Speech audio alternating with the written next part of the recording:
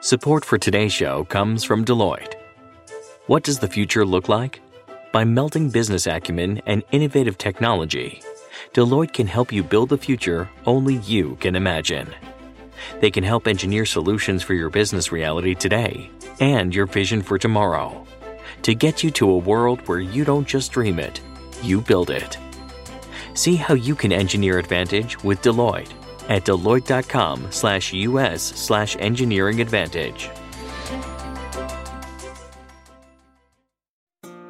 This episode is brought to you by State Farm. If you're a small business owner, you know that it isn't just your business, it's your life. And whatever your business might be, you want someone who understands. That's why you might want to check out State Farm Small Business Insurance. Why? Because State Farm agents are small business owners too, living and working in your community. That means they know what it takes to help you personalize your policies for your small business needs. Like a good neighbor, State Farm is there. Talk to your local agent today.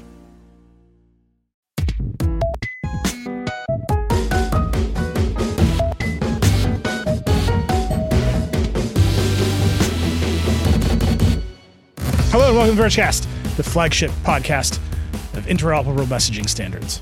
Yeah. I mean, it really is. Honestly, if you look at the Apple Podcast catalog, you look at the whole thing, and you're like, which one of these is the flagship podcast of interoperable messaging standards? We have as strong a claim to that as anything. It's not the Ezra Klein show. Also, the podcast world needs this. The ultra specific Netflix style genre stuff that exists. I want that for podcasts. Where it's I want to listen to a podcast exclusively about how the DMA will affect a messaging app that no one in Europe uses and that we had a big fight about in Slack. And it's just there it is. This is the future of AI, is you pick your celebrities and you pick your topic and you just sort of get it. During the podcast boom, Casey Newton once said to me, the problem with this market is that you can pick literally any two celebrities and they have interviewed each other on a podcast. Yeah. And you got to break through that. And I was like, all right, I'm going to ask nerds about decisions. And no one is going to have done that before. But this is what AI is for. You want to get Dax Shepard. Brie Larson. And Brie Larson. Yes. Just head to head on RCS. I would listen for hours. Copyright be damned. All right, there is quite a lot to talk about. We are starting in the midst of breaking news. Apple is going to adopt RCS next year. That is in the context of massive amounts of European regulation. We got to talk about all of that. We got clips to run. I've threatened to complain about USB-C in this context, but I won't explain how or why to my co-hosts. They look scared when I said that. The Epic versus Google trial is ongoing. Google versus DOJ is ongoing. Microsoft had an AI conference. And then we got a lightning round. Yep. Then there's Taylor Swift fans are using huge amounts of data all over the place. This is a jam-packed show. What happened? And then on top of it, for the YouTube audience, we're going to look at some formula for wearable success graphs after the credits, because I don't think that makes for compelling radio. I went and listened to that conversation from last week, and I was like, this is some of the worst radio. Someone doing bad algebra and then trying to describe a graph. Again, this is what AI is for. It's you could ask an AI for that podcast, and the AI, Bing will be like, no. We could have had Dax Shepard AI do that, and we didn't. Missed opportunity. ChatGPT is I'm sorry, that's against the rules. I won't let you make a chemical weapon, and I won't let you describe graphs. Via Dax Shepard. Via Dax Shepard. All right, let's start. Breaking news before we start the show. Apple put out a statement, a weird statement in a weird way.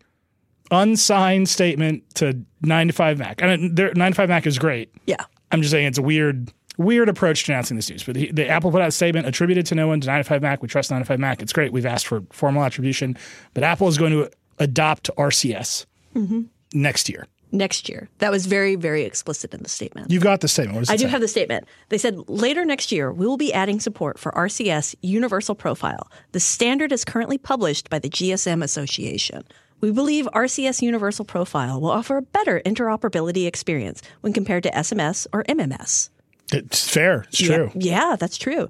This will work alongside iMessage, which will continue to be the best and most secure messaging experience for Apple users.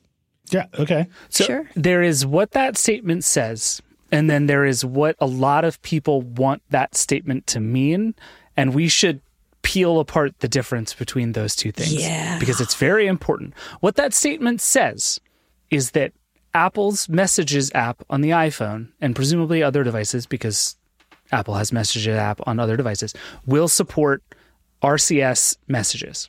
Well, RCS universal profile messages. Fair. Yeah. Also an important distinction. Yes, that's very good. What that doesn't mean is that the blue bubble, green bubble thing is over and that Apple is now integrating RCS into iMessage or integrating iMessage into RCS. It in fact means precisely not that. and it's just like I just want to put that out there. Like what this means is that green bubbles will now send messages that presumably include full resolution photos and videos, which they have not before. Huge victory. Possibly the only thing that it means. It also means they're encrypted. It's it's a better protocol than SMS in all ways. Well, but no, even that possibly not the only thing. Like we don't know about the encryption. RCS encryption is a long, winding, complicated road. True. I'm hung up on the fact that it says very specifically this will work alongside iMessage. Right. So let's put this whole thing into context and then unpack it. Yes, please. Because Apple has been dragged to this kicking and screaming. They have not wanted to do this. The European Union is essentially forcing them into a position where they have to do it. I will say the European Union is not making them do it. Yeah. Right. So there's like a lot of unwinding to unpack there. But let's start with Apple doesn't want to do this. And I think the best evidence we have of Apple not wanting to do this is Tim Cook at the Code Conference, not this past Code Conference, but the one before, where he answered a question about RCS by telling the person to buy their mom an iPhone. We have the clip. It's our clip. It's our conference. Can we run the Code Conference clip? How do you think Steve would feel about adapting RCS, rich communication systems, that would normalize and streamline that? Tim, can you bring peace to the phone wars? He always told me not to wonder what he would have thought, just to do the right thing. I don't hear our users asking that we put a lot of energy in on that at this point. And so now I would love to continue. I would love to convert you to iPhone. Okay. It's tough. Not to make it personal, but I can't send my mom certain videos, or she can't send me certain videos, and so we leave. Buy your mom an iPhone. The glee with which he said, "Buy your mom an iPhone." He was so happy. I mean, he had it. He had it in the chamber. And he fired that gun. He was ready. So here's what I will offer you. One, we ran that story. Tim Cook says, buy your mom an iPhone. This is barely over a year ago, by the way. Like it's useful to say that this is not like 8 years ago. Like we've been talking about RCS for a long time, and there have been proponents of RCS for a really long time. This is not like generations ago thinking of RCS. This is 14 months ago that Tim Cook said this. And our own Dieter Bohn, before he went off to Google, disclosure, Dieter works for Google, wrote pieces for us that are like the moral case for adopting encrypted messaging. Because SMS in this country especially, unencrypted, stored on your carrier servers, totally accessible to the police, to bad actors, sold to data brokers. There's a deep and abiding moral case for adopting an encrypted messaging standard across all the carriers, across all the platforms. Apple just hasn't done it, and they've said buy your mom an iPhone is what they've said. So that has been their position, and nothing has moved them off of that position. Even a person saying to Tim Cook, my mom can't send me videos, his answer has been go buy an iPhone. There are documents and testimony and emails in the various trials over the past few years around switching costs, particularly Epic versus Apple, where we have seen senior Apple executives argue about opening up iMessage. Eddie Q and Phil Schiller back and forth in some emails. We should open this up. The response is no. If we open up iMessage, people won't give their old iPhones to their kids. They might buy cheaper Android devices. This is lock-in, and they know it's lock-in. Whether or not you want to admit that it's lock-in, Apple knows that we have the emails from their executives. They know that switching away from iMessage in the United States is really hard, and it keeps people on the iPhone. Fair enough. So the context for all this is not the nothing phone, which I think nothing would really like it to be, and we can get to that. The context for this is today, the day we're recording this, Thursday. This is the deadline big companies have to file appeals to the European Digital Markets Act, which would designate certain services as gatekeepers and require them to be interoperable. So iMessage might be one of those gatekeeper services. WhatsApp might be one of those gatekeeper services. There's some rules. You have to be so big, have so many users, make so much money. Okay, like that's some EU regulation. What it is not is a regulation that says Apple has to adopt RCS, or yet in a regulation that says Apple has to open up iMessage. So what you can see is happening here is Apple's going to appeal the gatekeeper status of iMessage, which they've already said they're going to do. And as part of that appeal, they're going to say, look, we adopted RCS, this interoperable, potentially encrypted standard that everyone else is using, and we'll just have our own thing on the side. That is my read. I don't think that Apple is doing this out of the goodness of their heart. I think they're trying to protect iMessage from European regulators, and they're finally taking me out of RCS. I think that's right. Part of what's tricky about this is that what the DMA means by interoperable kind of remains to be seen, right? Like we've heard some rumblings that there's like code in the WhatsApp app that suggests you might be able to see messages from other platforms inside of WhatsApp. Meta has been on this quest, or at least was at one point on a quest to unify all of its messaging system infrastructure across all the apps. So this question of like, should I be able to access all of my messaging apps from any of my messaging apps is one version of what interoperable looks like.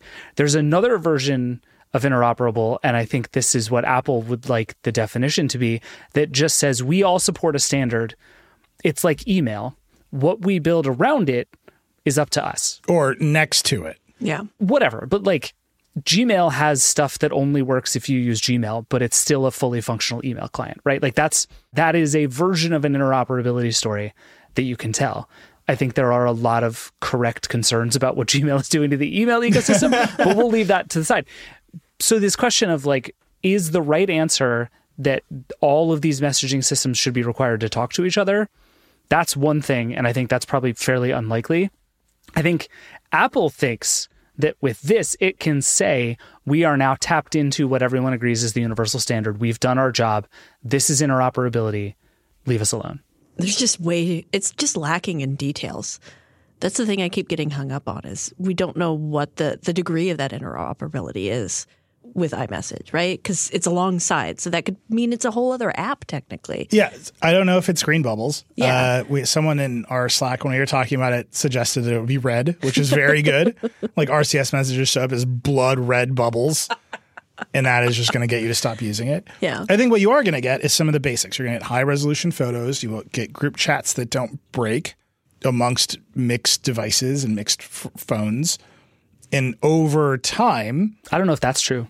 Yeah. Right. Like it depends on how much. This is why I said the RCS universal profile is an important part of this story, especially because they've written by the GSMA today. Oof. Right. Like this is an evolving standard that is not perfect. Yep. Yeah. Are they tapbacks, emoji, like all this stuff that you need to support for make the messaging have parity between devices and platforms, and not just platforms, between phones, between messaging apps on the phones. Samsung Messages uses different tapbacks and emojis than Google Message. Like this is it's very complicated, and there's a reason that the landscape fragments. But it is also very well known that the fragmentation creates lock-in. So I'm just going to mention something that is bananas to bring up in this context, especially because of what happened. In 2001, when the Bush administration approved the AOL Time Warner merger. Oh, God. Which I would say is historically not a success. And in fact, might be such a historic failure that people bring it up all the time. But in 2001, when the Bush administration... People bring it up all the time. Kara Swisher wrote a book about how much of a disaster it is. But the Bush administration, not your lollygagging liberals, but the Bush administration, the war in Iraq one, approved the AOL Time Warner merger. The biggest condition on this merger was that AOL open up AOL Instant Messenger to interoperability. Because their biggest fear was that by munging together content in pipes, that everyone would sign up for this service, and then there would be no competition because no one would ever leave AOL Instant Messenger. Now, this fear turned out to be not the biggest problem with this merger. But when the government evaluated, okay, what are the competitive harms of allowing these two big companies to get bigger, the number one thing they looked at was this messaging service is lock-in. Yeah. This is 1 million years ago. And what you have right now is the European Union looking at a bunch of big services with lock-in effects, saying, how do we make these markets more competitive and passing rules? So you end up with USB-C on the one hand. We want to cut down on e-waste. We want to make all these products more interoperable. You have the Digital Markets Act, which says some of these products are gatekeepers and they need to open up and be transparent. Some of these products are core services and they need to be interoperable. And I was wrong earlier. iMessage is not a gatekeeper. It would be a core service. Google has filed letters saying iMessage should be considered a core service and be made interoperable. That's how you get to something like RCS. And you see the European government is saying, okay, these markets are not competitive enough.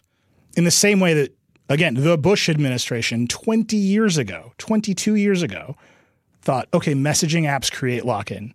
We should force them to be interoperable. Was there just like a really big ICQ fan in the Bush administration? And they're like, we got to protect it. I was looking for it. There's a very long memo the FCC wrote about messaging lock-in in 2001 that's like, we're going to do this. And by the way, AOL pushed back on this. Like, this is all just an echo of ancient history in tech. Mm-hmm. But messaging apps create lock-in is not some new idea. And again, we've seen the evidence, again, from our own history of tech policy, from emails between Apple executives themselves who know it, from the evidence produced in the European Union DMA process, from Google, which is obviously self-interested. And I think this is the right move, but I think, as we've all been saying, how they execute this, if they just drop in RCS as the thing that SMS is today, I have no idea how it will go. It will be an improvement. Well, I think it's really important that the fact that they're still planning to appeal, right? Like, although Meta is appealing it for Messenger. Right. They're appealing it for Messenger because they're like, well, this thing we force everybody to download in order to communicate on Facebook definitely has nothing to do with lock-in. Yeah. Sure, guys. In a funny way, like in the context of the DMA, WhatsApp is a much more interesting case here than iMessage. Like, we had this big argument in Slack this week when the Nothing Chats stuff came out. Which we haven't even talked about. No, we'll get to that. Nothing is a boring company full of boring technology. We'll come back to it. It's nothing. It's nothing. No, Nothing released a thing with a company called Sunbird that basically lets you use iMessage-looking tech on your Android phone. It's sort of interesting and sort of sketchy. We should come back to that. But WhatsApp is just like orders of magnitude bigger and more important in Europe than iMessage or anything else. Like our whole international team was like, who cares? Why is this news? Everybody uses WhatsApp. Americans are idiots for using iMessage. They're not wrong. It's a fair take. 15 million Americans? Yeah. That's not nothing. Red-blooded Americans. We love their blue bubbles. Every morning I rev my pickup truck engine and I send some blue bubbles out. No, our problem as a country is what we love is SMS, which is actually the interesting thing here. Like if you like boil the goal of RCS all the way down, like get out of the sort of intercompany politics of it all, its goal is to replace SMS, which is bad, insecure technology, with better, more secure, more media-focused technology. Like, the people who make the standards are not interested in like the Google Apple fight. They're just saying SMS sucks. We built it as like a rounding error for carriers to send stuff 25 years ago. We need a better system that is better for sending media. It's more secure. It has larger file sizes. Like, we just have to open up the pipes of message sending. So in that sense, RCS is like a universally good idea. It's kind of a messy technology, but like so is SMS, right? Like all of it is weird and wonky and has its issues, but like I think RCS is an obvious upgrade on SMS in just about every way. The question is, and this goes back to what Tim Cook says, is like, are Apple users clamoring for this? And I think the product case that you can make, which they made in the question to him, is like, well, people are sending me videos and images that look like shit because they come from an Android phone. And so Apple here can do the bare minimum and still tell both a product and a security story that is also a case to regulators about interoperability. So like, to me, the idea that Apple would go out of its way to like integrate this better and make it seem nice is ludicrous. It's going to replace green bubbles with RCS wherever it can because it's going to make the like lowest common denominator of messaging better, and then it's never going to talk about it again. Is this going to fix that issue where when somebody from an Android phone sends you a video, it's the size of a postage stamp? It should. That's the yes! idea. Okay. I mean, that's the only thing I really run into besides the whole like potential to be hacked and two-factor. Also, photos are horribly low resolution. Nobody sends me photos on Android. One funny thing I was thinking about in the context of this is Anna, my wife, is a diehard Android user and absolutely steadfastly will never switch. And we have resorted to sharing photos and videos via Google Photos. Like, that's just where all our stuff lives, because if I text her a picture, it comes through like a 1992 phone camera shot it. And so now we have this thing where it's actually, we've bypassed Apple products because Apple has made this experience so painful for both of us to try and do this. And if I'm Apple, it's like, okay, there's this little tweak we can make that might actually solve some of our problems without creating any new ones for us. No, the more you are talking about this, the shittier Apple seems.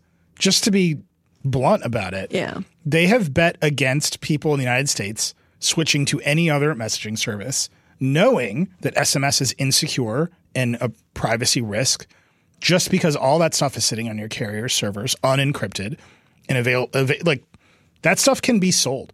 That we ran a quick post last week. There's a privacy suit against car manufacturers that's caught up in some like litigation strategy stuff. And part of it is car makers, when they ingest the text from your phones, they can just read all of your texts in plain text because SMS is shit. And so Apple is like running around crowing about privacy. They have internal documents we've seen from some of these trials saying Android is a tracking machine. It's against, and then they know they are betting against consumers in this country switching to anything that is more secure. They're betting against you being able to send photos and videos to your family. And their answer is that you should buy their hardware to achieve a better software experience. Yeah, I mean, like that is just callous, right? Like we should just call that out, especially now it's like we're at the end of the road in some way. Like it's been callous the entire time. I mean, and that is the story. I don't think there is another read of the situation that doesn't end there. Like Apple is convinced that the solution you will devise to this experience sucks is you will buy more Apple products. And like Apple's not the only company to rely on crappy products to make you buy their products, but that is what they're doing. And Tim Cook, I mean, he said as much, buy your mom an iPhone. Yeah, right. like it was a brazenly callous thing he said because the guy's like, he did laugh. Yeah, I mean, it was funny, right? Like it was very funny. I laughed watching it, but at the same time, the guy's like, I can't text my mom photos, and he's like, yeah, we'll buy her an iPhone. And it's like in the context of that room, given what Code Conference is, that kind of makes sense. But like, yeah, all the other billionaires in the room were like, I have an iPhone. Yeah, they're like, oh yeah, like I spit and I can buy my mom an iPhone. There were 3 Google executives who were furious. Yeah. And then everyone else. And I don't mean to say it's callous, like it's maliciously wrong. I mean to say like they picked their business interests over their values, which we have been seeing across these trials, especially the DOJ trial with Google. Yep. When it comes to privacy, Apple says one thing and then they take the money from another thing. Like over and over and over again when it comes to that default search deal with Google. They will go out in public and they will bash Google over the head and they'll bash Android and they'll say they don't track you and then the check clears. And they're sending every search you make to Google. Yep. And Google is making all that money back by running advertising against the searches you make on the iPhone. And you put that next to this RCS decision and you're like, okay, until the European Union pushed Apple into a corner, they were more than happy to say the answer to private messaging on our product is not you figuring it out or getting your friends to use WhatsApp or Signal or whatever it is. It's buy an iPhone. Mm-hmm. And that's just, it should, out of the box, the iPhone should be able to send encrypted messages to every other phone. Yeah. You should not have to run into Mark Zuckerberg's waiting arms. You can. You just download like Signal or something. But this is the thing. If you look at the Chinese market, you look at the European market, those markets are more competitive in terms of device switching than the United States. Because the app is the lock-in, not the device. Right. Yeah. And so you just see here, once you have an iPhone, you're sitting on it forever. Whereas in Europe, there is a little bit more device switching because WhatsApp is the messaging layer. In China, it's WeChat. WeChat is the messaging layer and actually the application layer.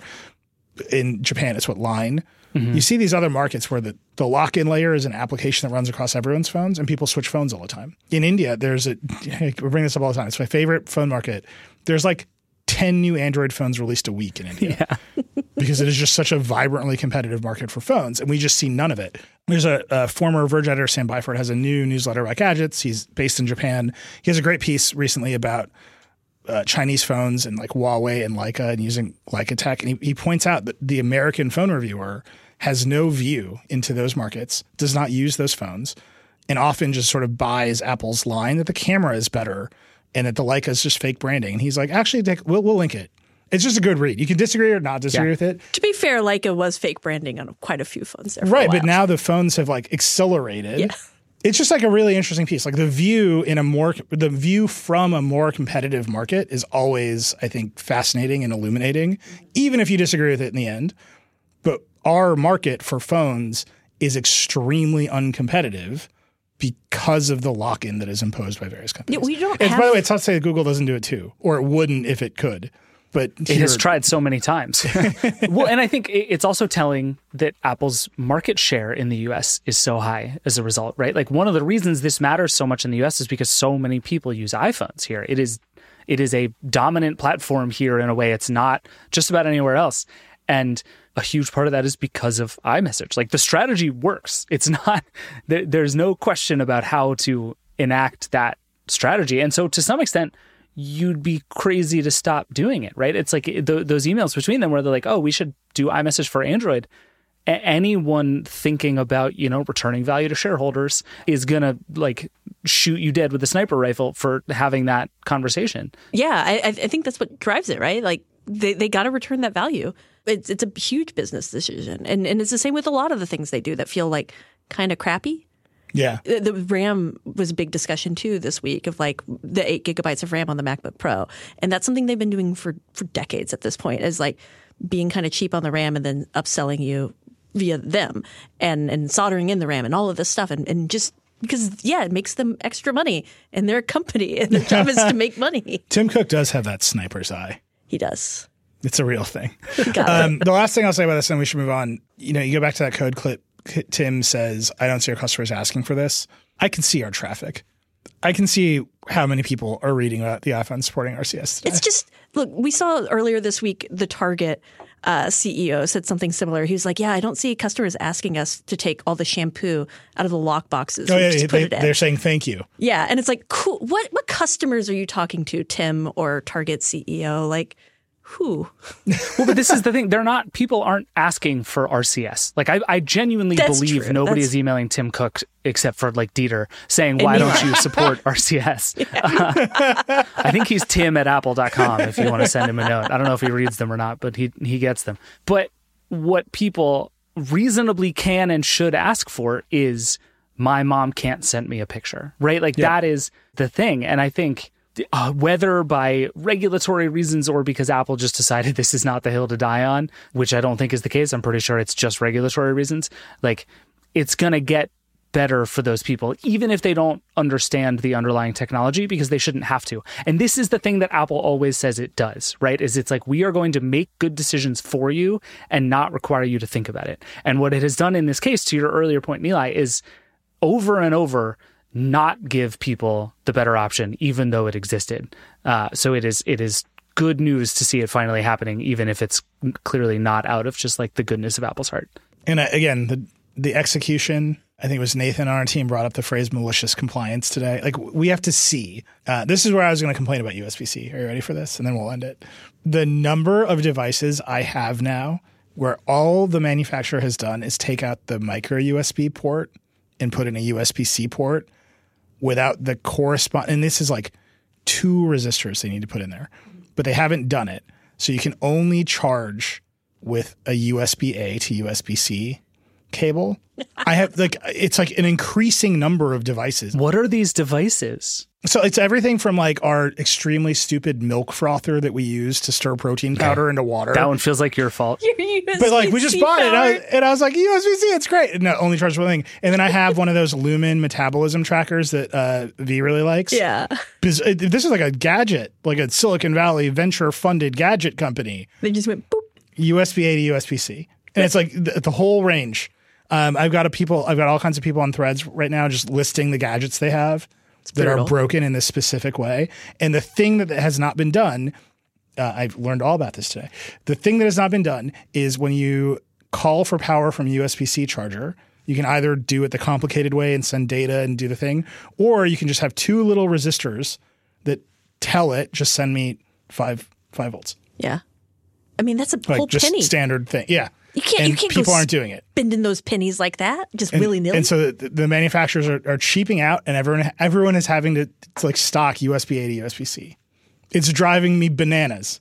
That would be like brutal. You get to the hotel room and you just want to froth some milk, and you're like, oh, I left my USB-C to USB-A cable at home. That's brutal. Anyway, I'm just saying you can impose the standard.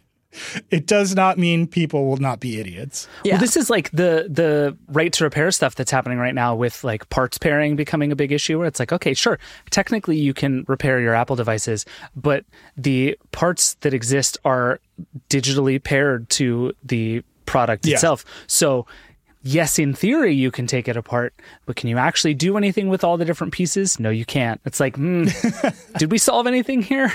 Here's a list from Threads. It's a Chinese walkie-talkies. Somebody pointed out to me that they have, like Amazon Alphabet Soup brand, off-brand massage guns, like a Theragun, but like an off-brand. So they have to, you know what I mean? Headphones. Apparently headphones are the worst of these offenders. I like bet Beats. Lots of USB-C headphones are actually USB-A in secret. I bet all the Beats headphones. Apple's just like, F you. Yeah, they're no. I'm just like, it's out there. You can see a USB-C port, and the number of ways things can go wrong for you just keeps steadily increasing. I don't like it. Anyhow, I think the European Union should keep doing stuff. Like our government isn't. It would be nice if the government of the country that actually uses iMessage did something. Fine, they're on iMessage. Yeah. You think Lena Khan has an Android phone? Get out of here. All right, we got to take a break. We're going to stop complaining about governments and come back and complain about AI. See, it's going to be great. It's the Vergecast. We'll be right back.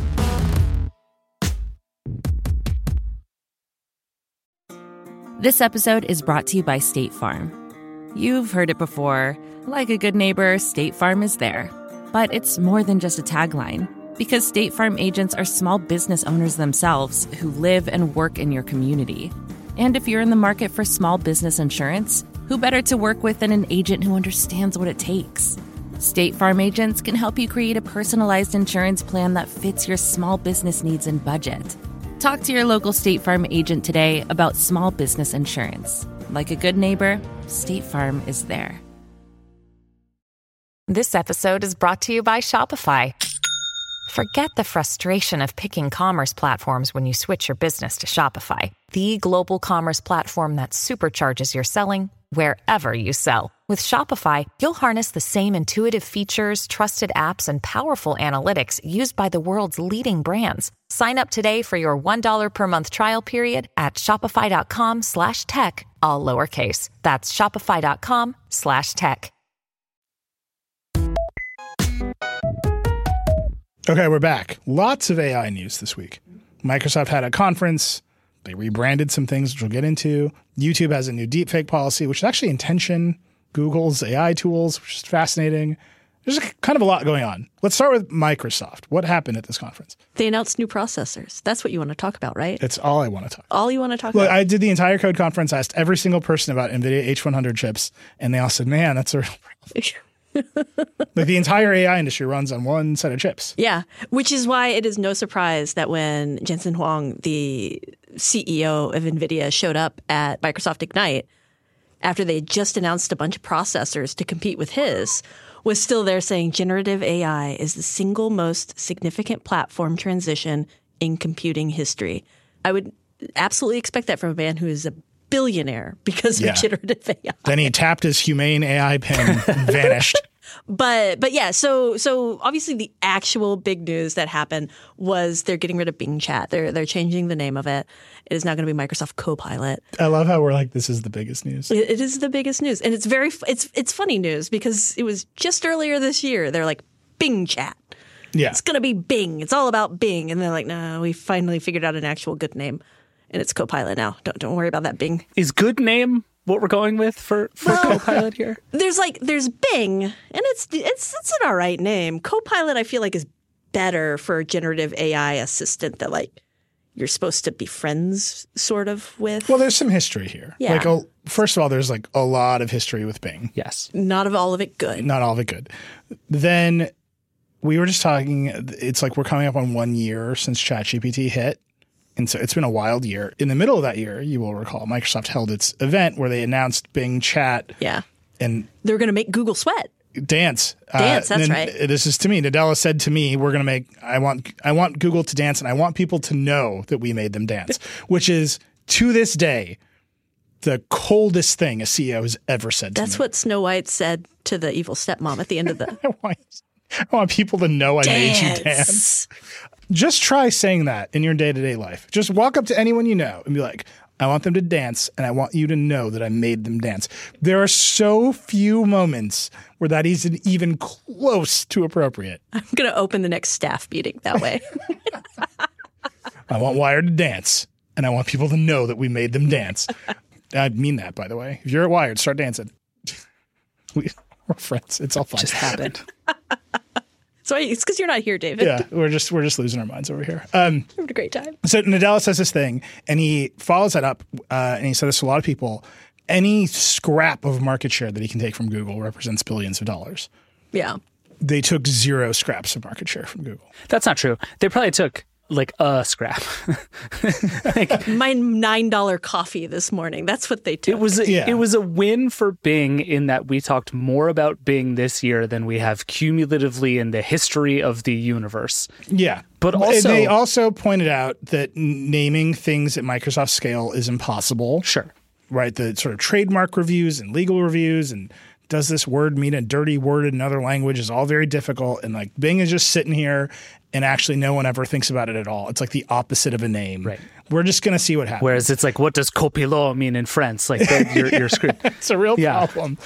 And the answer is what Bing means to most people is that it definitely tried to bang Kevin Roose on the front page of the New York Times. And it got, I would say, in its feelings with Ben Thompson at Stratechery. I don't think that's true. I think that massively overstates both that's of what those it means. things. That's what it means to me. But that is the story they got from Bing, was the front page of the Times saying this thing declared its love to me. No. When they announced Bing, I just looked at the Google Trends data. More people were talking about Bing after the sad passing of Matthew Perry, who played Chandler Bing, than when Bing pivoted to Bing Chat. That's not, I mean, it's not official numbers, but sad.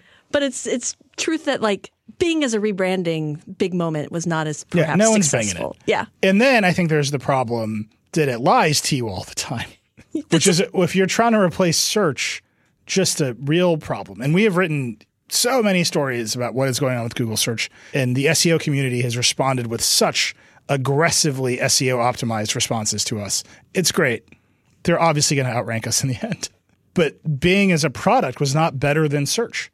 Like, it was not better than Google search. I think Google's own search generative experience, which is in beta, is a fascinating product. It is not actually, at this point, better than search.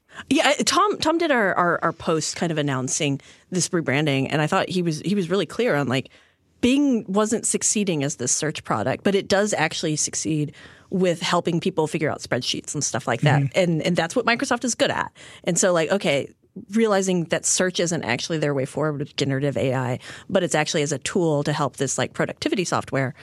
That's a smart move. And it, like, I want to make fun. I love to make fun of Bing and Bing Chat and all of that. But what they did here was like, it was smart. It was the right move. What's really funny to me is I think Microsoft got this exactly backwards. Like if you rewind to like February, March, Microsoft was confident that Bing was going to be the front end for ChatGPT, right? That this was going to be how most people interact with this cool new AI technology. OpenAI was just going to like keep building the underlying technology. It launched ChatGPT as like a science project. Like it continues to be important to remember that no one at OpenAI or anywhere else thought ChatGPT was going to be as big as it was. And so Microsoft was like, we can build the front end for this thing. And it turns out it got exactly backwards, where ChatGPT is the front end for this thing. And Bing is the real-time web index that you can attach to that. Like Bing is now infrastructure to these other things rather than being like the main consumer product.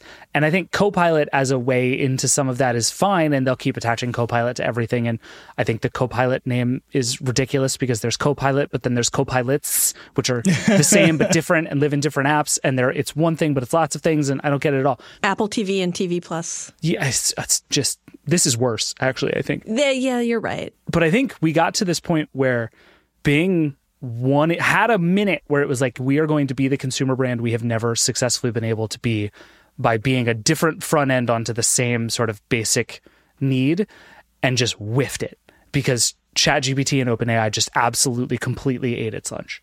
Yeah. And then the extensibility of ChatGPT is much more interesting than anything Bing can do. I mean, Bing is trying, Microsoft is trying that too. One of the other things they announced was Copilot Studios, which basically does the same thing that OpenAI is doing.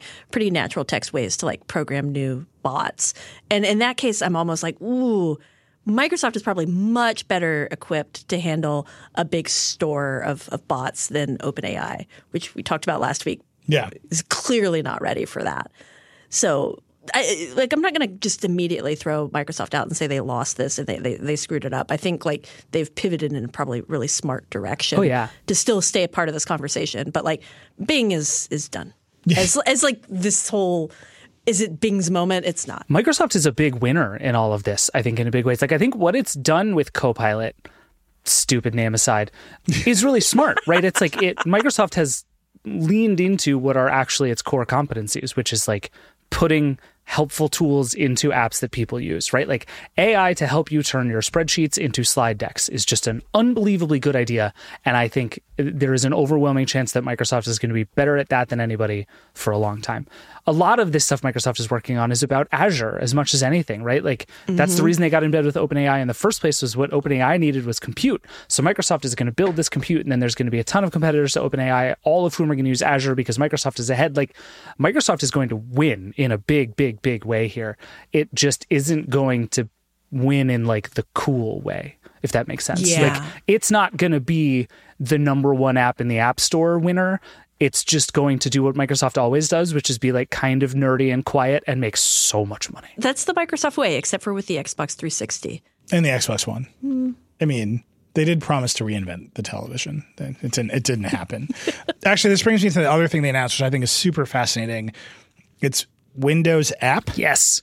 Where you can now just download an app that will run Windows on the iPhone, the iPad, the Mac, and PCs, which is, it makes sense once you think about it for 2 seconds, but is also just one of the funniest, right? It's just a virtualized. It's a real like pimp my ride, like, yo dog, I hear you like Windows. It's like, it's just funny on its face. It's like conceptually makes perfect sense that if you're going to sell virtualized Windows, you should be able to run it on a PC. But it is just kind of like Windows is now an app to run on your Windows. Is very good. It is. I think this is one of the smartest moves that they've made in a long time because it allows them to continue getting value out of the Windows software ecosystem, even as everyone kind of runs away from it. I mean, it's to the point of the interoperability conversation we had just in the segment before this. This is like just much more user friendly. It doesn't say, hey, go buy a whole Windows PC to check out this app or whatever that you need to work on. Yeah. You don't have to do that. And that's nice. So it's not for consumers yet. It's still in testing. There's no Android version yet. It's very much for enterprise, and it streams. It's streaming. Basically, it's remote desktop, but it can stream Windows from a remote PC of your own, Azure Virtual Desktop, Windows 365, Microsoft Xbox, and Microsoft Remote Desktop Services.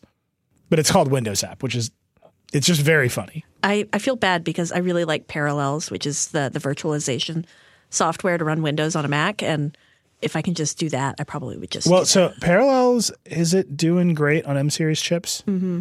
That makes sense. It's probably, I don't know the answer to that question. Yeah, I don't know either, actually. My wife's business runs on a Windows app that she runs in Parallels on an Intel Mac. Oh boy! And we have not upgraded it because I'm her IT guy. Yeah. And I'm just like, you just keep using that Intel Mac. You just keep going. I got a 2015 iMac up here in case you ever need a bigger screen.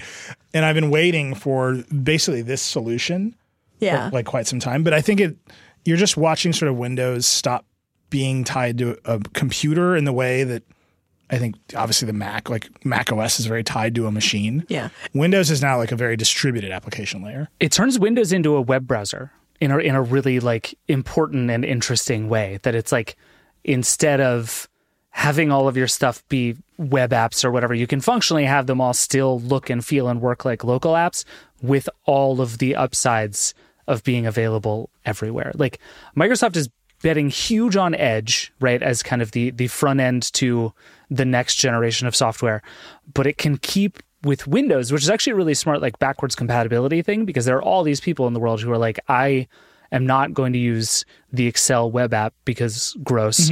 And I have a bunch of stuff that doesn't work on the web, but I need it to work on my computer. And this buys Microsoft such runway to like go after whatever is next, because you can either have a Windows machine or you can run a Windows machine on any kind of screen. It makes it so much stickier. I think this is so smart from Microsoft. Also, I have an answer to your parallels question. I Googled it. Can I just read you the bleakest sentence that I've read in a while? Yeah. You didn't Bing it? I Coggied it if you really want to know, but we can come back to that later. Wow. It says, to run Windows 11 and its applications on a Mac with Apple Silicon, you need to install an ARM-based image of Windows 11 that can run the majority of Intel-based Windows 11 applications by using a built-in emulator. Womp womp. It's like a hat on a hat on a hat to get parallels. That's brutal. I'm just sending her the link to Windows app, seeing what happens next. There's like one application that makes the entire one part of the legal system in New York State go. Is it WordPerfect? And it's just like one dude made one app and all the lawyers use it, and that's the whole industry. That's such a perfect example, because every industry has one of those. They all run on Windows and they all have not been updated in 15 years. And like, Nilay, you and I have both spent time with Windows executives over the years who are like desperate to figure out how to solve that problem, because they're like, we can't move forward in the ways that we know we need to move forward and also continue to support the like hundreds of millions of users who use 15-year-old software and need it to do their jobs. And like this is one big step in bridging that gap in a really smart way. When I called that company, which is like, again, like 4 people, and I said, hey, I'm installing some Parallels on a Mac, they just moved through a worksheet, because so many of their customers are people who want to use Macs. Yeah. And they need this one app. And they were just ready for me. The one I ran into is, for the longest time, if you wanted to like, there's this thing called Beef Checkoff and for cattle and stuff, and it's this not whole Beef like, Check, the Sam Sheffer story. Totally different, and it's very complicated. I'm not going to get into all of it, but basically you have to scan these tags in order to like register the cattle and make sure that they've been like processed and had all their shots and all of that stuff before we slaughter them and eat them in delicious burgers. And the software, there's 2 competing software, and the more popular software is cheaper and only runs on Windows 98. And so people are like carrying around ancient ass Dell laptops and stuff. And I think most of them have moved off. There's very few people left on it, but those very few are like, it's just so much cheaper. Yeah. It's just so much easier. And you're like, but you are. This is like IMAX running on Palm Pilots. Yeah. What are you doing? Stop it. They're just making America run. Yeah. They're Blue making our Bubbles, burgers. Blue Bubbles, livestock, pickup trucks. It's all the same thing. All right, let's take a break. We'll come back. We'll do a little bit of lightning round.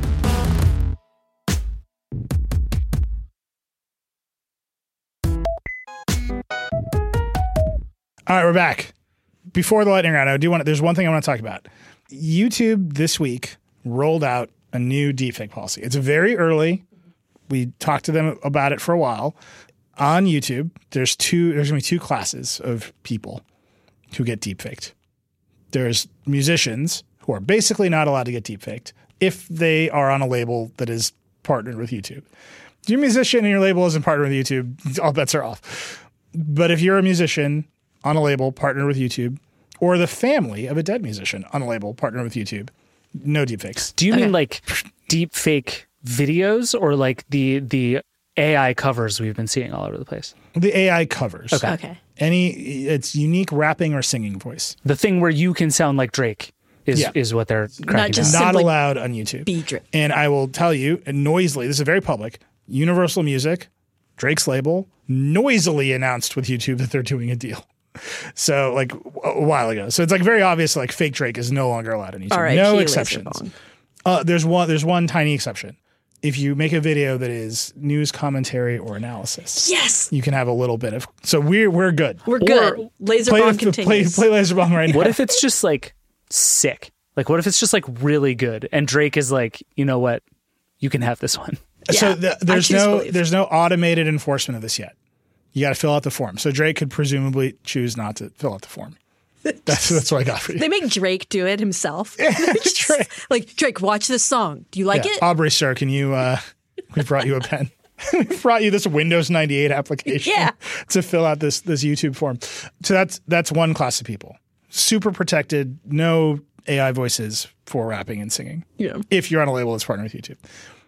Everybody else, all kinds of exceptions, right? Parody, satire, all this stuff. Like whether you're a famous person or not, you get less protections. And all of that looks like fair use. Like that is the fair use analysis. Only instead of courts doing it, YouTube is going to do it.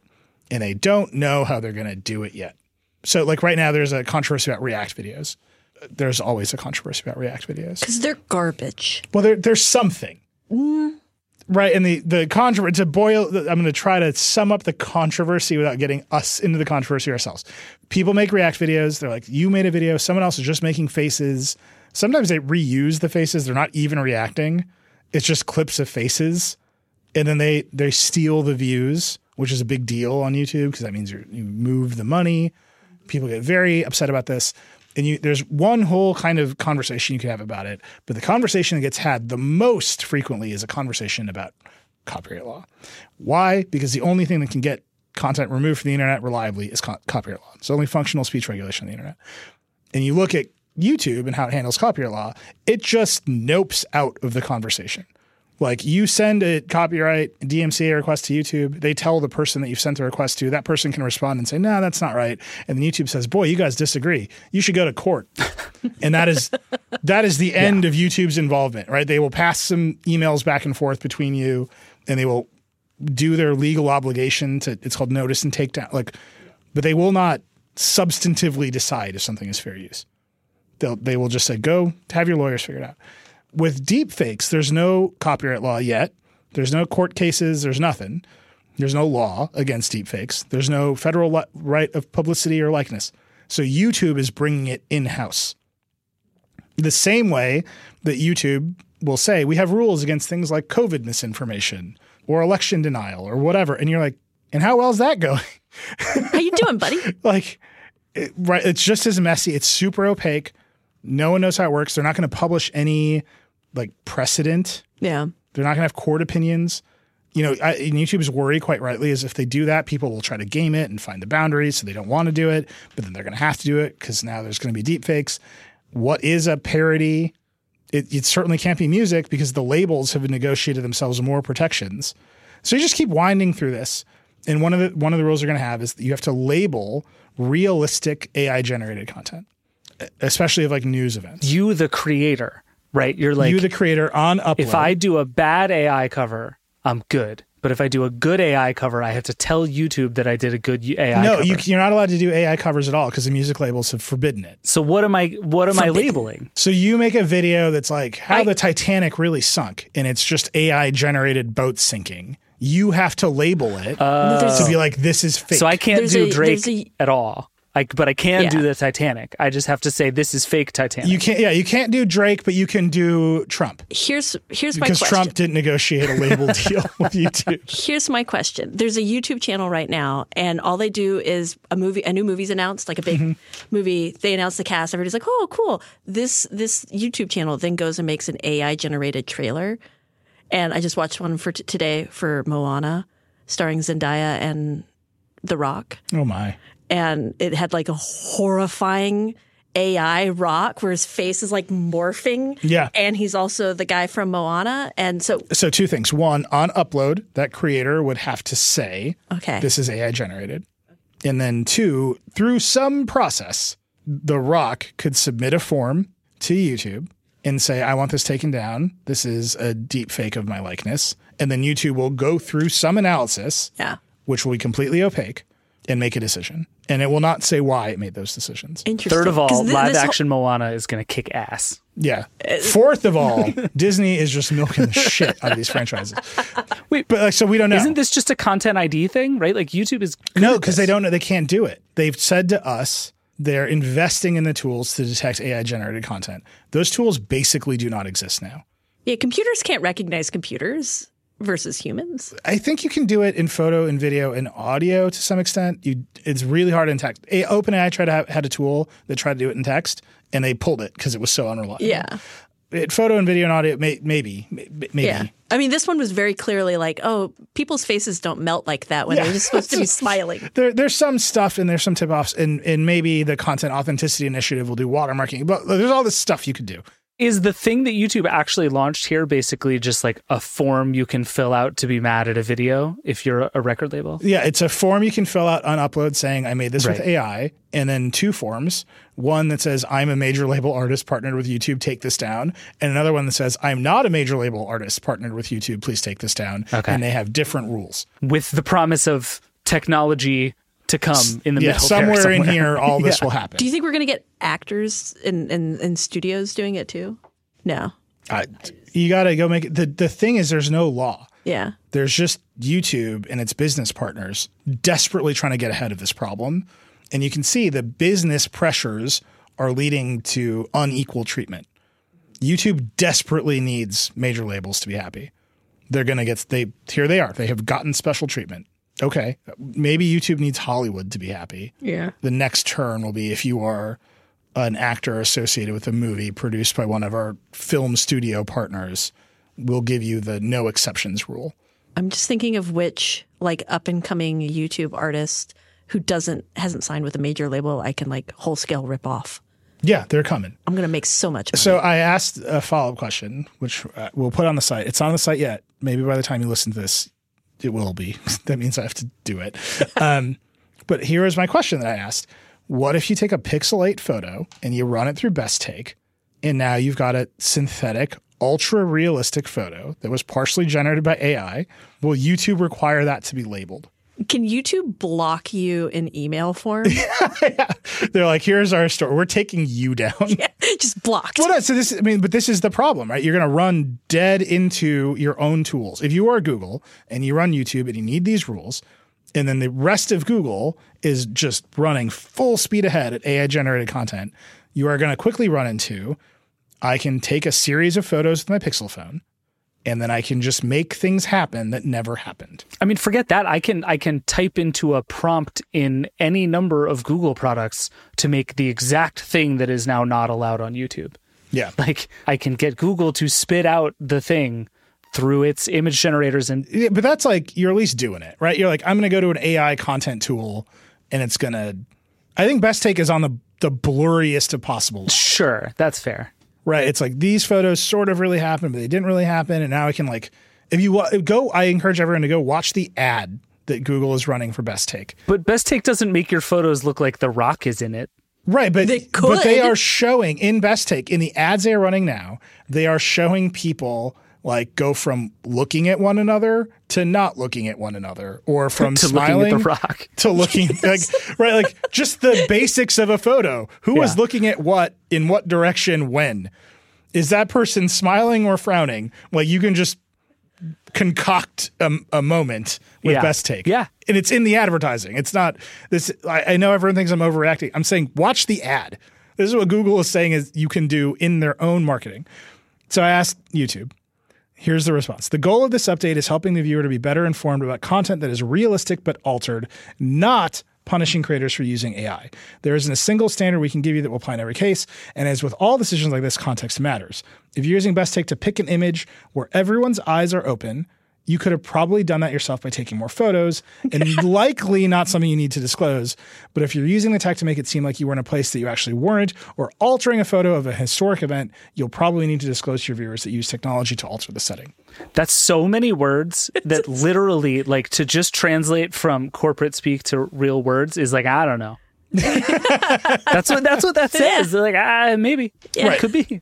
If the standard is if you just took infinite photos, you could have gotten this moment, The Rock would probably be in one of them. Yeah. It's like, I'm just going to stand here shooting photos until The Rock shows up. It's like, wow. Is that a realistic standard? I think that's a great standard. Anyway, I am fascinated. I told YouTube, I will tell everyone, this question is why The Verge exists. Like, I'm endlessly fascinated by this question, especially for a company like Google, which is full speed ahead making the tools and running the platform that will be the most impacted by the tools. To the same point, YouTube today announced a tool where singers can let you use AI clones of their voices. Just like running 50 different directions at once. I'm going to do that. Anyone can use my voice for singing. It's very good. I'm telling you, again, this is why the Verge exists. Yeah. Like, I don't know. No one knows the answers to these questions. But I do know that if you stand on any street corner in any major city in the world and just start shooting photos, statistically, The Rock will be in one of those photos. Eventually, The Rock will appear. All right. We should do a lightning round. Yeah. David, you have not yet talked about this silly nothing thing. Do you want that to be a out of the lightning round, or you just want to do it? No, let's do that now. That's good. Okay. Which means I get to have 2 lightning round things. All right. I'm gonna pull a Eli, is what we call that. The lightning round, by the way, we are so bad at this. The lightning round is supposed to be like we do lots of things really fast, and instead it's like we're going to do 3 and they're all going to take 20 minutes. Yeah. It's a kind of lightning. Which is, again, I would say we're willing to rebrand for the right sponsor. Like, I've gone from sponsor us for the lightning round to sponsor us for anything. You want to call it the triple play? You call it whatever you want. All right, the disclosures are about to be out of control. We just go ahead, talk about nothing. Okay, so the other part of the messaging news this week was that Nothing, the phone maker that we've talked a lot about on the show, they released this thing called Nothing Chats, and the big thing that it does is make it so that you can send Blue Bubble iMessage messages from your Nothing phone. It only works on the Nothing Phone 2, and it works through a company called Sunbird, which has been sort of loudly proclaiming the technology it has developed for a long time. But it's an elaborate hack of iMessage. And essentially what it does is they put a Mac Mini into a server rack somewhere, and you create your iCloud account on that Mac Mini on a server somewhere, and then that becomes the relay for you to send and receive messages. This is janky as hell for 100 reasons. It's a security disaster because now all of your messages just live on a computer that you have no access to. And your iCloud password lives on someone's computer. Yes. It's not good. Don't do this. But I mean, do it if you want, but like do it eyes wide open, knowing what's going on here. Do it with a burner iCloud account that only says, haha, I know you're the cops. So this is the beauty of this, which is you kind of have to because the way that it works, it can't associate with your phone. If you have an Android phone, you can't register it as an iPhone with iCloud. So you have to set it up with your email, and then it does this weird thing where the first thing it sends you is basically a contact merge to try to put your email into your contact card with your phone number so that it all looks like it's coming from you, even though it's just coming from an email address. And it is confusing and messy, but still kind of interesting. And I think like says more about both Nothing being interested in like needling Apple and also the lengths people will go to be Blue Bubbles, especially in the United States. Like this is very clearly a ploy for Nothing to sell more phones in the US, where it's very hard to sell a phone that isn't a Blue Bubble. And it's messy, and there are better ways to do it. And there's a bunch of these things out there now. Like Beeper is doing something very similar with Mac Minis and iMessage. There's this app, Text.com, that just got bought by Matt Mullenweg and Automatic. They have a different security system where because it lives on your device, it's actually connecting locally to your computer, but that means it doesn't work on mobile, and they're having to do a bunch of work to get it to work on mobile. So everybody's hacking around it, and they're all making the same bet, which is that like Apple won't pick this fight because it's bad PR for Apple to pick this fight. And I think that's probably true, but I also think Apple could essentially wipe this all away in 10 minutes if it felt like it. And without question. We'll see. Yeah. But I do think the idea that Nothing pressured Apple into making any decisions, which is what Nothing would like you to believe. That's lunacy. And you should not sign up for this. I don't know how much more I can say you should not send your messages through an insecure third party. I mean, I think you should, because then one day I'm going to get access to those messages and read them on the Vergecast. Here's a very bad piece of Supreme Court precedent that you can just all muddle over. Okay. It's called the third party doctrine. It states just very bluntly that if you hand any of your information to a third party, you have no expectation of privacy in that information anymore. And this just blows people's minds left and right. You put something on a cloud server, your expectation of privacy is gone. And it's like, is that true? Are we like, there's like the people who think that, which is a bunch of judges and prosecutors, and then there's everyone else. And it feels like those people should talk to them. How does that work for things like lawyers writing anything in This is Google a real- Docs or Microsoft Office. It's a real problem. Oof. It's a real problem. This is why I'm not a lawyer. Yeah. It's too much work. This is a problem in tech policy for 10 million years. But yeah, if you have something on cloud server, they can go subpoena the cloud server provider, and there's no recourse because of the third party doctrine. So yeah, everybody go use Go this. use Sunbird. I really want to read all of your texts. Again, the only message you should ever send through this service is, haha, cops, you can't get me. And you should just do that 100 times a day. All right, Alex, what's your lightning round? Mine is Antonio got to play with the PlayStation Portal, not to be confused with the PlayStation Portable, otherwise known as the PSP, which also had a little appearance this week. Ooh. And was a much better device. Yeah, it was a great device, and it was in the trailer for Madam Web, which is a new Marvel film, and you don't need to care about it. But the trailer is really dumb. But so the PlayStation Portal is the new device that plays all the PlayStation games from your PS5 on this little device in your house. Yeah. That's about it. Yeah. It's got things like an airplane mode, but you don't need airplane mode because... Doesn't it only work on Wi-Fi? Yeah. What is it? Antonio was very upset about the airplane mode. He's like, why is it here? He's got a bigger review coming up. Airplane's somewhat famous for having Wi-Fi now. Yeah. Okay. Some of them. Fair. Delta, very inconsistent. Delta is switching from GoGo to Viasat, and it's not going well. It is I'll not. put it out there. Yeah. But yeah, he likes that it's very easy. He likes that it just works. He likes that it's $200. We both agree that if it was like $150, it'd probably be in that like, I want to play PlayStation in my bed. This seems cool. And he says we've both used Chiaki, which is another kind of way to stream this stuff, usually to the Steam Deck. We both tried that. We liked it, but it's really buggy. And this is way less buggy than that. But it is also $200 and does exactly one thing, which is play your PlayStation 5 games in your house over Wi-Fi on this thing. This is like a slight overstatement because I can't think of a lesser way of putting this, but this is like a very polished turd of a device. Yeah. No, I think that's fair. Antonio and I were having a conversation about why this exists, because that's the big question is why. And we think it's probably like started as probably a much more ambitious project that slowly got pared down into this.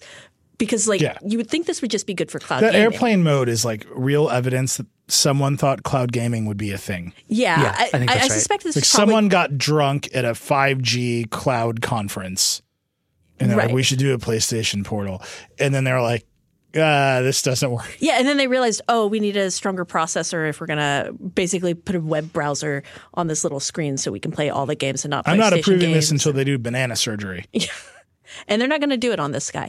But, if all you want to do is play PlayStation, not on your PlayStation, but in your house, it's really cool. But you probably don't need to buy it until it's a lot cheaper. Yeah. And it probably will go on fire sale at some point. I'm super buying one of these when it goes on sale. Yeah. I just bought a Backbone controller. They have the new one that just came out with USB-C, so it works on like most devices now. I just bought one. It is so much better an idea than this. For half the price. Like, not only will it play my games remotely because those things exist as apps, it does all the other things too. Like, I think you're absolutely right that when PlayStation started building this, it was going to be much more ambitious than it is now. And what's weird to me is that Sony, which loves an expensive gadget, didn't just build the good thing and charge a lot of money for it. I don't think they could have, because then it would have been like, okay, you can play all your cloud games, and PlayStation makes most of its money not from the PlayStation, but from the games. Also, it just doesn't work that well. Like that cloud gaming is not a mobile product in a way that works well. I played like 10, 15 hours of The Last of Us 2 via Chiaki, mainly because I was scared of zombies. But you were probably at your house. Yeah, I was still at my house. I'm saying when you leave the world with a mobile device, when you're in space. Yeah. I'm saying when you leave your house with a mobile device and you're trying to stream The Last of Us 2 on a 5G connection from an underpowered handheld, it's not going to happen. It's a lot rougher experience. You can still do it, and the Backbone's a great example. Like you can still do this stuff, but I've tried using the Backbone and other ones for cloud gaming, like remote, and I'm like, this is going to be great. Nightmarish experience. And the minute someone texts me, I'm like, okay, I got to go look at the text, and then it takes me 45 minutes just to reconnect to the cloud gaming, and I it's no good. Yeah, it's no good. It's no fun. It's going to happen one day. One day. Sony, I think Sean Hollister has reported that Sony has like hires for a cloud gaming service. Microsoft obviously thinks cloud gaming is the future. Well, Sony has cloud gaming, and it was a first player because it bought a big cloud gaming Gaikai, right, years ago, and so it's had all of this tech just sitting there, and it's like, nah. Yeah, so Sony just doesn't want you to know that it has cloud gaming. It's like when all the cable companies were trying to like pretend that streaming didn't exist. Mm-hmm. They were like, don't worry about it. It's fine. No one cares about that. It's not a big deal. All right, speaking of the 5G revolution. Oh God. Which has obviously impacted every corner of our lives. Mm-hmm. Yeah. I was doing banana surgery in a self-driving car just today on AT&T 5G. Was it like in a video game? Yeah, well, while gaming on another display. Wow. So I've been saying for months and months and months, I can't think of 5G experiences meaningful to people outside of the Eras Tour. And this is where the story about whether or not they did remote surgery on a banana came from, because everyone sent me a video of robot surgery on a banana. It's fake. Was not done over 5G. They did do the surgery on the banana, but the caption saying it was over 5G. None of that was real. Yeah. Great. So I reached out to AT&T and I said, can you give me some data on the Eras Tour? Just to give me a sense of scale. I've been saying this thing, right? Eras Tour, they're playing huge NFL stadiums. Mm-hmm. Anywhere between 50 and 100,000 people in these stadiums across the world that she's playing in. Around 70. Like Cowboy Stadium is like AT&T Stadium, 80,000 people. So AT&T was like very kind to me, which historically, given our coverage of AT&T, they do not have to, but they were very kind to me. And they sent me a chart of data usage during the Eras Tour. So this is just AT&T. I asked T-Mobile and Verizon, less interested. AT&T is very excited about this. And we went back and forth in a week because I kept asking for more and more numbers. Alex watched this all go down, sitting next to me in the office. Okay, these numbers are bonkers. So AT&T Stadium, which is where the Cowboys play, mm-hmm. the highest night of the Eras Tour, 28.9 terabytes of data are flowing through AT&T's wireless network. And they gave me the 5G plus numbers, which in this case means a millimeter wave. AT&T is also branded mid-band 5G plus. It's very confusing. But this is the big stadium, 80,000 people, maybe a little bit less because not all seats are full at the tour, but somewhere between 70,000 and 80,000 people, 29 terabytes of data. AT&T, their rough estimation is that every terabyte of data is either 200,000 photos or 400 hours of HD video. So 29 terabytes of data are just like moving through the stadium during the highest night of the Eras Tour. Is it all just parents? That is just AT&T. That is not Verizon or T-Mobile. This is a record. This is the most data AT&T has seen in any stadium at all this year. They confirmed it's a record. That's the absolute record. So that means I just did some very quick Googling here, and that means that if every single person at that concert that night was using AT&T to do this, every single person on average uploaded about 72 photos from that concert. That's crazy, right? And I totally believe it. Yes. Like, every one of the 80,000 people there uploaded 72 photos while they were at the concert. That's insane. That's crazy. So that's AT&T, and AT&T Stadium is like a city, right? This is a full day total, but you can be there for hours and hours before and after. There's like lots of, so it's a big stadium. It's a complex, but the Cowboys play there. So just by comparison, the average Cowboys game is 21 terabytes.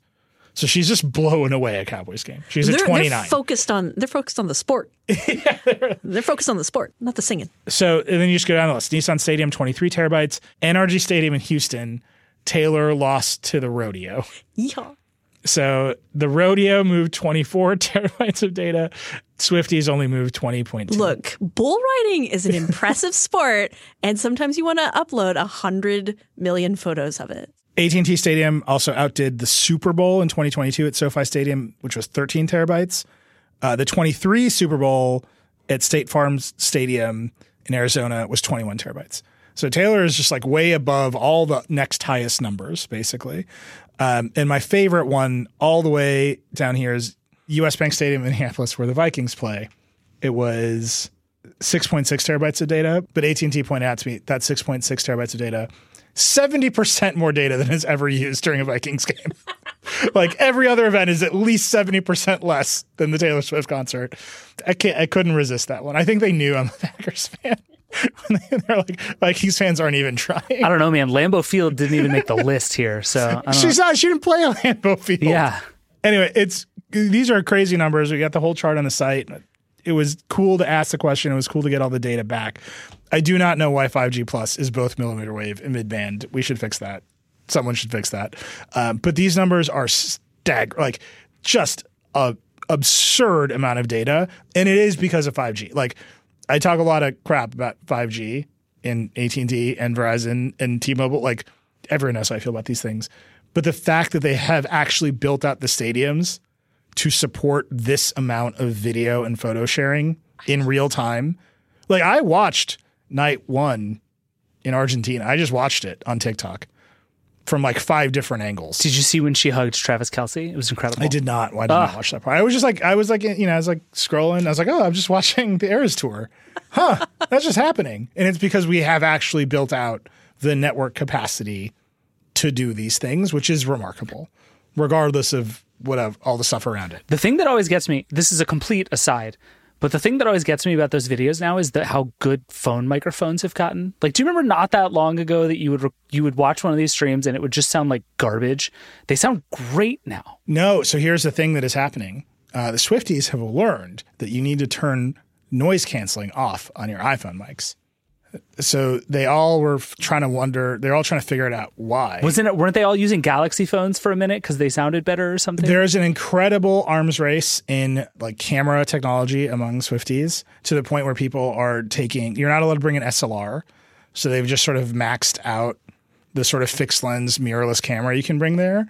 And they are shooting videos by bringing fixed lens mirrorless cameras that can shoot 24 full frame pictures a second. Are there like 21-year-olds? And just running the shutters. 20-year-olds just like decked out in Swiftie Eras Tour swag, laptop on knees. You can't bring a laptop. How do they? If you could bring a laptop to the Eras Tour, I would have brought a laptop to the Eras Tour. Who am I? Last week I'm out here with Dex. Trying to record it, flipping around so you get that face cam. That's horrible. I brought a studio display. It's got an M1 chip in it. Do you think next year, like the Pixel 9 will have a thing where it just like automatically makes whatever video you take of Taylor Swift like look like the best performance Taylor Swift ever did? Yes. It's just like, it's like the moon photos. You just pointed at Taylor Swift and it just makes Taylor Swift look amazing. The Rock will also be in it. And The Rock is just sort of over and there. YouTube is like, I don't know who has a record deal here. I'm out. We can't. She's going to re-record them all anyway. I just want to note some other little stories before we break. Alex pointed out the first OLED Roku TV is here, but it's made by Sharp. Yep, that's all you need to say Probably there. an LG panel, though. Don't buy a Roku TV. They suck. That's what I was telling my dad yesterday. He called me 3 times to ask about it. No. Yeah. We have a review of the Fitbit Charge 6, which people really miss fitness bands. We got one of those. Interesting. Sonos having a weird quarter. They're having a weird time lately.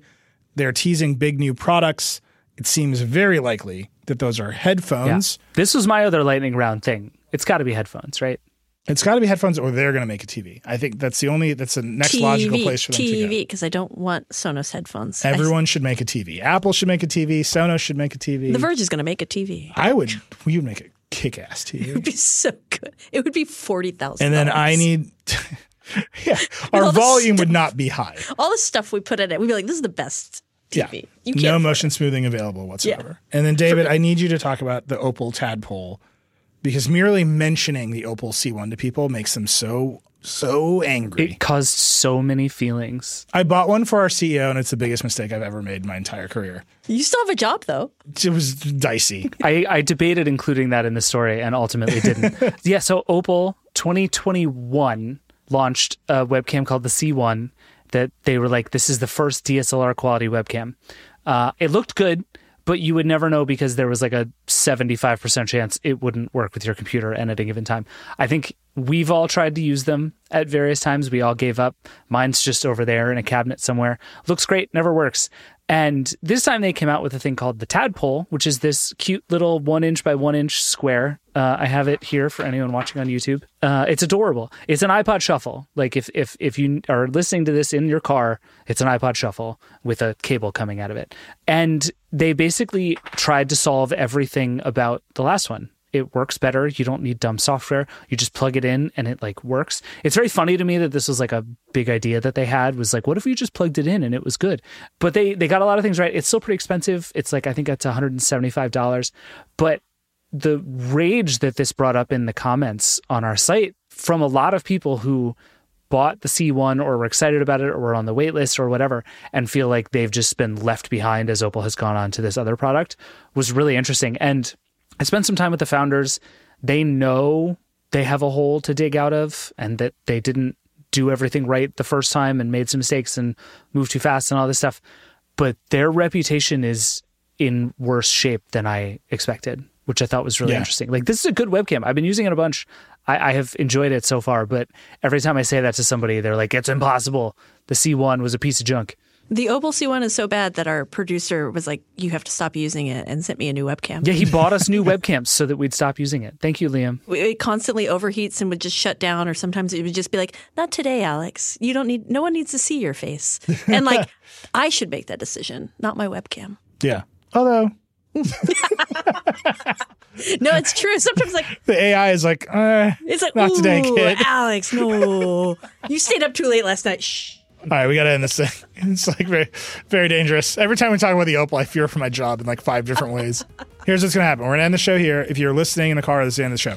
You can come to YouTube, and after the credits, we're going to look at some of the graphs of the formula for wearable success that have been sent to me, which are all wonderful. They're all horrible, but we're going to look at them. So that's the end of the show here on the audio side. Come join us on YouTube if you want to look at graphs, because we're not going to do radio about graphs. That's it. That's Vergecast. Rock and roll.